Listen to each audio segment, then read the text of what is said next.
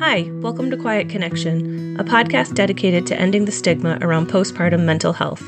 I'm Chelsea. In this episode, we get a unique perspective from Rachel, who not only has her own experiences with postpartum anxiety and depression, but also works closely with families struggling with mental health disorders.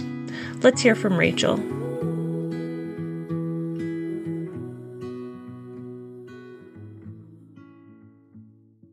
Hey, so today I'm talking to Rachel. Hi, Rachel.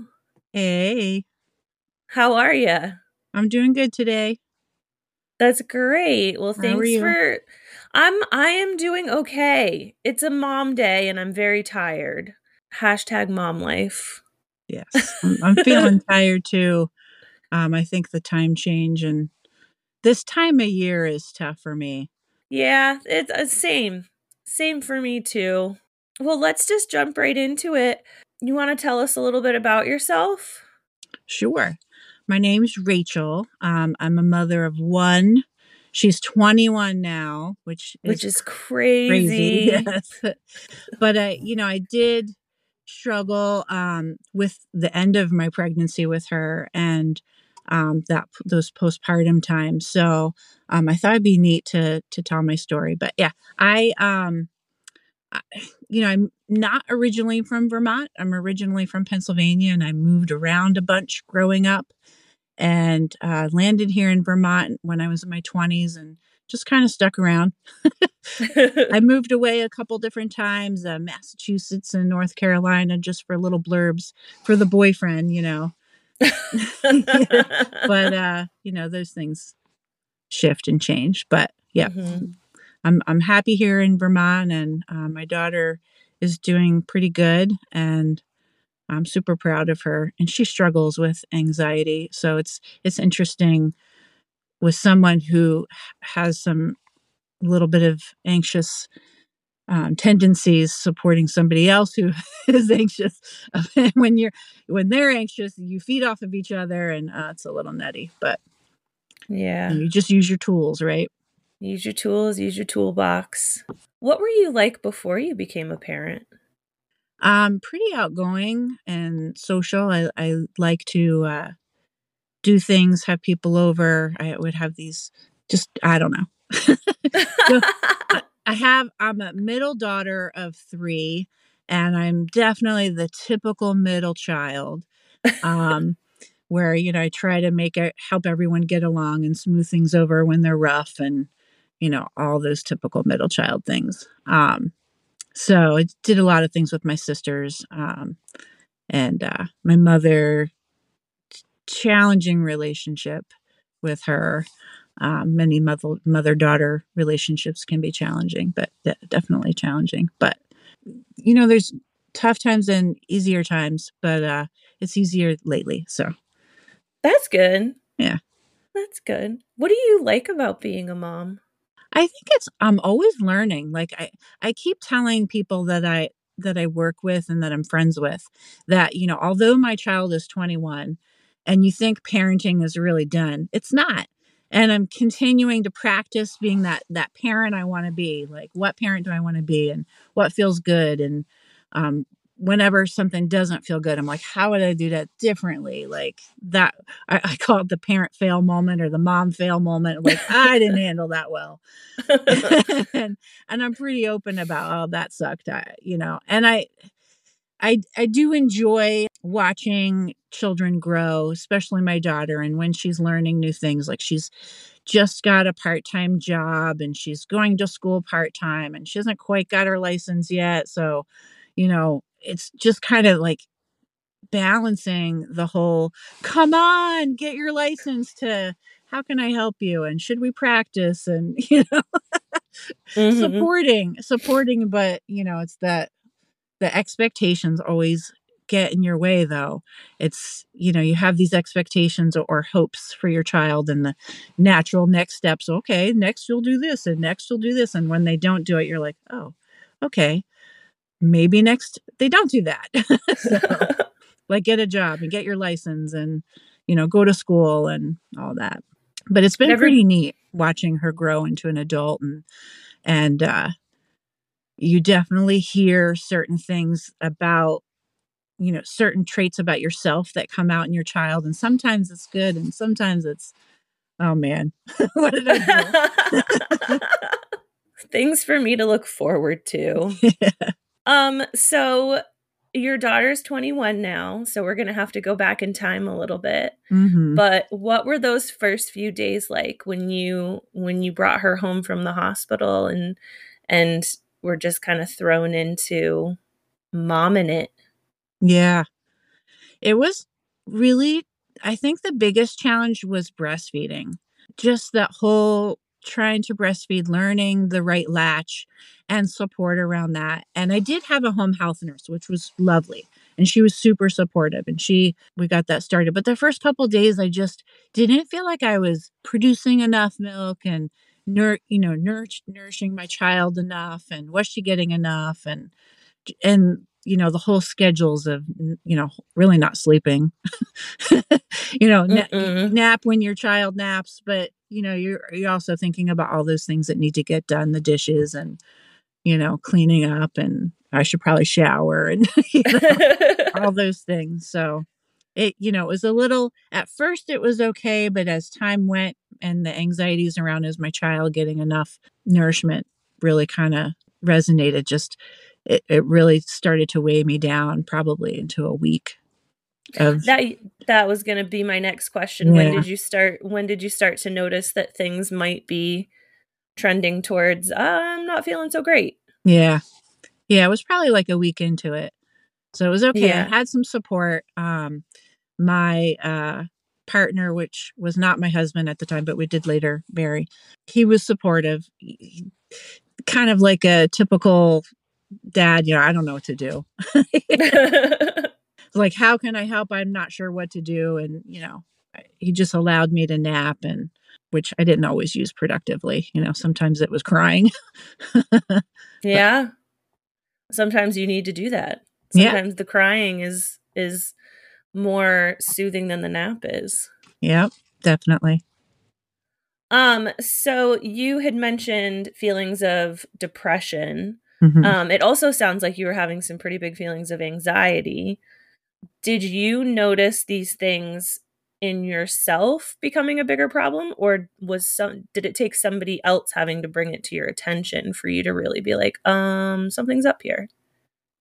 Probably a little bit of both. Like, I definitely noticed it in myself. And then my partner just was like, "What's going on?" And just kind of chopped it up to the baby blues. And, it definitely was like he mentioning it. And I just was like, I just don't know how to like move forward. And I would call my home health person. I even called like the person on call. And that was the worst person, whoever they hired. I don't remember her name. She was not very helpful and supportive, because I was like, I'm really worried that my child's not getting enough milk. Like, can I kind of supplement and get some formula and do breast milk and formula? What can I do here? And she was just really cold about it. She's, well, if you made a commitment to breastfeed, then you need to follow through. Right. Oh my You're gosh. shaking your head, and I'm like, I know. Yeah. It's just super tough. So I let my home health person who came to visit me know that that's what her response was, and she's like, "Oh, that's not helpful. I'm so sorry that happened." And if you really feel like she's not getting enough, definitely give her some formula. See how that goes, but pump. Give her formula and pump, and then see how much you're producing. Because I really had a hard time pumping too, because I was so busy trying to keep up with feeding her, that like, is she getting enough? And then, I'm like, just trying to balance the pumping and the feeding was nutty. Did she have weight gain issues when she was really little? I wouldn't say, I mean, she was gaining weight, but she was still pretty skinny. She was Okay. little. Yeah. She was a little peanut. Yeah, she wasn't even 7 pounds when she was born. And she did the natural lose weight at first, and then she gained, and the doctors kept an eye on it. And we went to our appointments, and, they're like, no, she's fine, Rachel. Reassuring you. Yep. Which is good. Yep. Did you take any steps to sort of address, other than reaching out to your home health provider? Like, did you talk to your doctors at all, or follow up Nope. like that? No, I think it was mainly all about my concerns around the the feeding. And once that I felt okay about that, or just told myself, okay, I don't need to be doing this extra worrying, kind of moved beyond that. But I would say it's interesting because I was diagnosed when my daughter was very young in her toddler years with hyperthyroidism. Okay. So, and they did say that kind of follows hormonal phases. So after having a child would fit into that. So, and there's definitely, I don't know if you know anything about hyperthyroidism. I'm hypo now. It flopped because of menopause. Menopause is lovely. Fun. We'll have another podcast about menopause. So with the hormonal changes with the hyperthyroidism, you have heart palpitations. There is some anxiousness, some revved up feelings. So, there was definitely things. I've always been kind of active all through high school. I played some sort of sport. Younger years, I figure skated, did a lot of sports. Wasn't particularly amazing at anything, but pretty good at most things.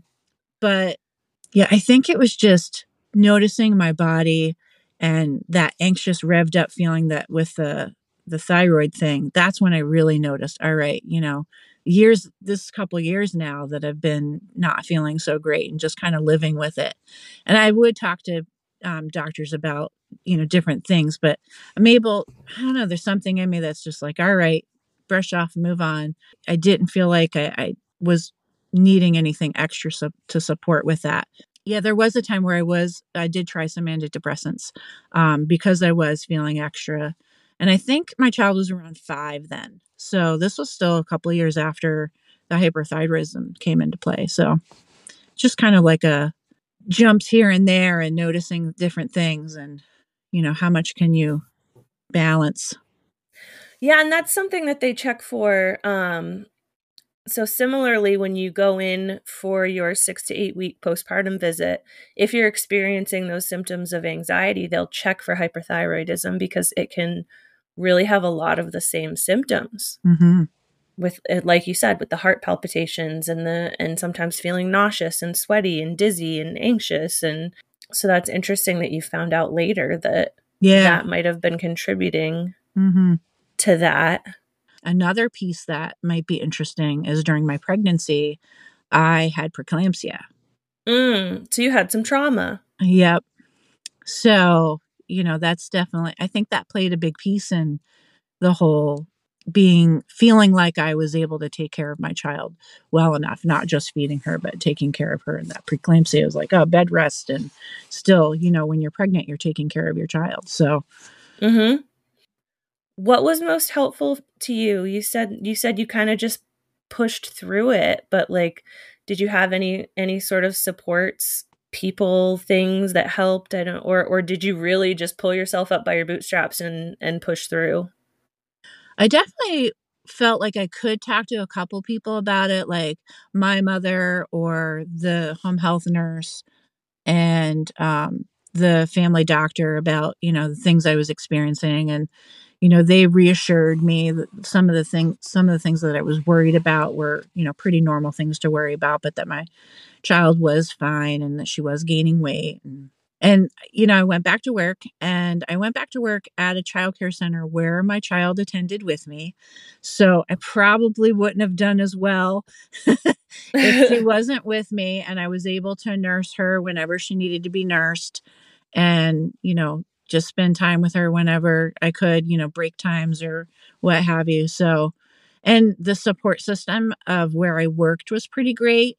And that center is no longer open anymore, but it's just a childcare center where, we're all supporting one another. So, employers they were super supportive. So probably couldn't have done it without them. Yeah, that's really, really helpful and important to have that kind of support in the workplace. Mm-hmm. So, for listeners who don't know, Rachel and I worked together many years ago in a child care center.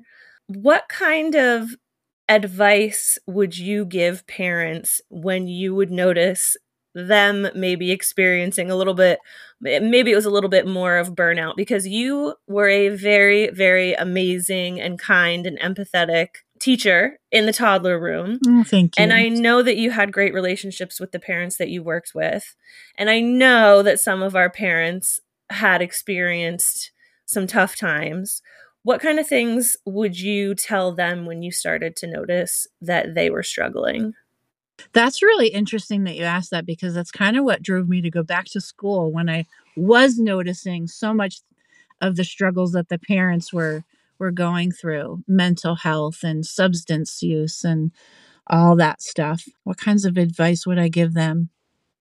I think, you know, back then I probably wouldn't have known all the things I know now, working in kind of dabbling in the mental health field and support services. I definitely would keep talking with them and allow them that safe space to talk about what is going on in their world, what kind of things are they struggling with, and encourage them to talk with, if they have a counselor, talk with their counselor. If they don't, talk to their primary care provider, their doctor.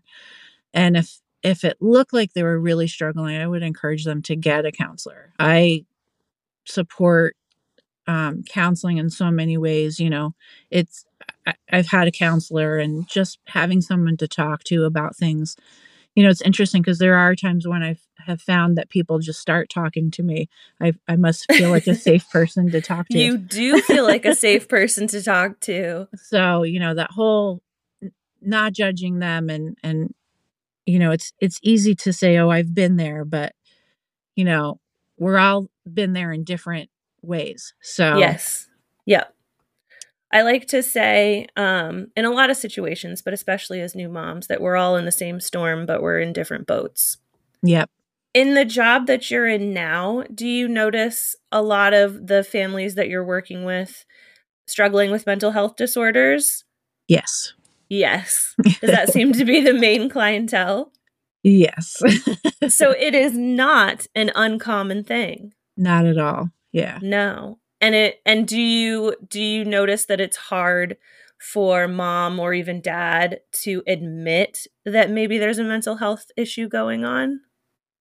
That's a good question. I think most of the families that I work with right now, the parents are either in counseling and they recognize their mental health struggles, or they know they need to find a counselor, and my job would be to connect them and support them with their search. So, I think that's what has been hardest for a lot of the families that I've been talking to, is taking that step to ask for help.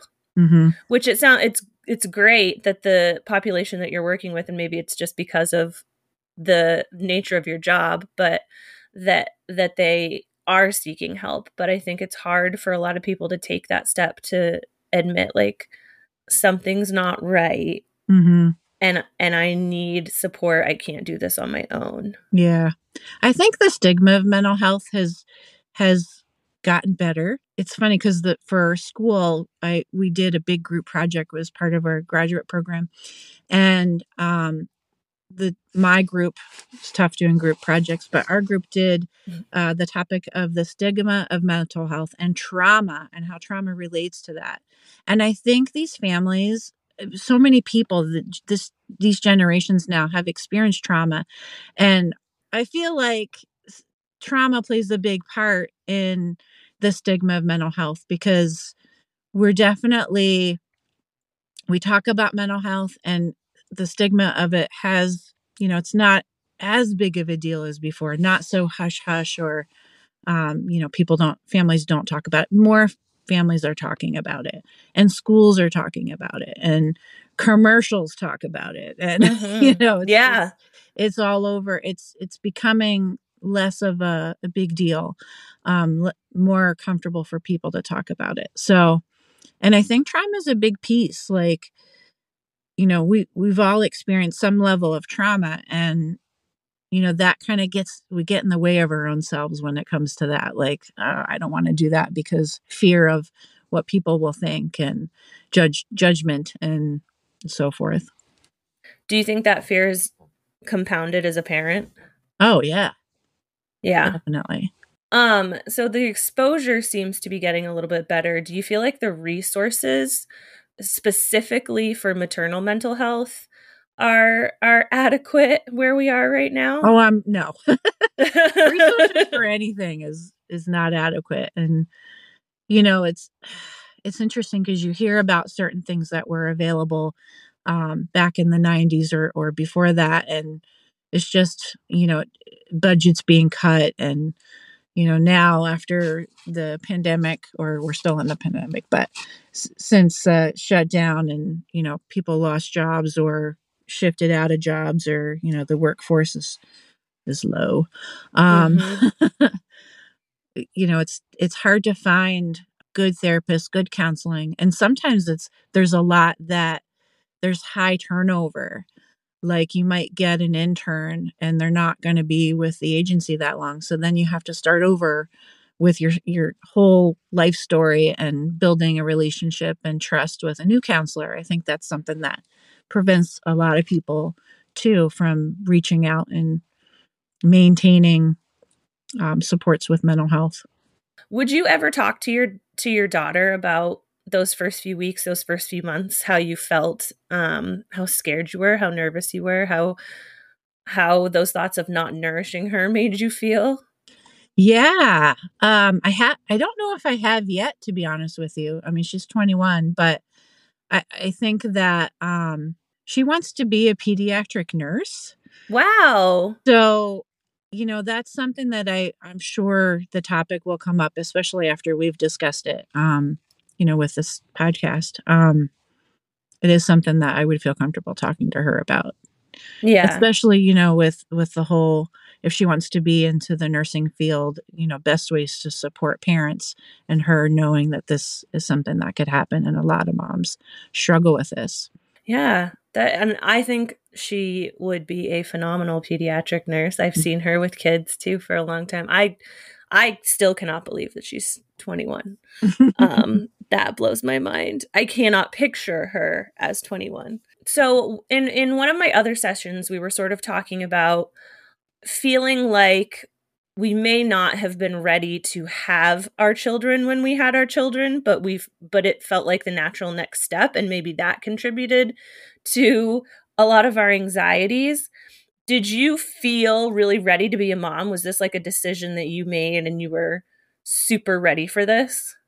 So that's a good question. The pregnancy was not planned, Okay. and the first reaction from my partner when I told him I was pregnant was not the best, which was super tough.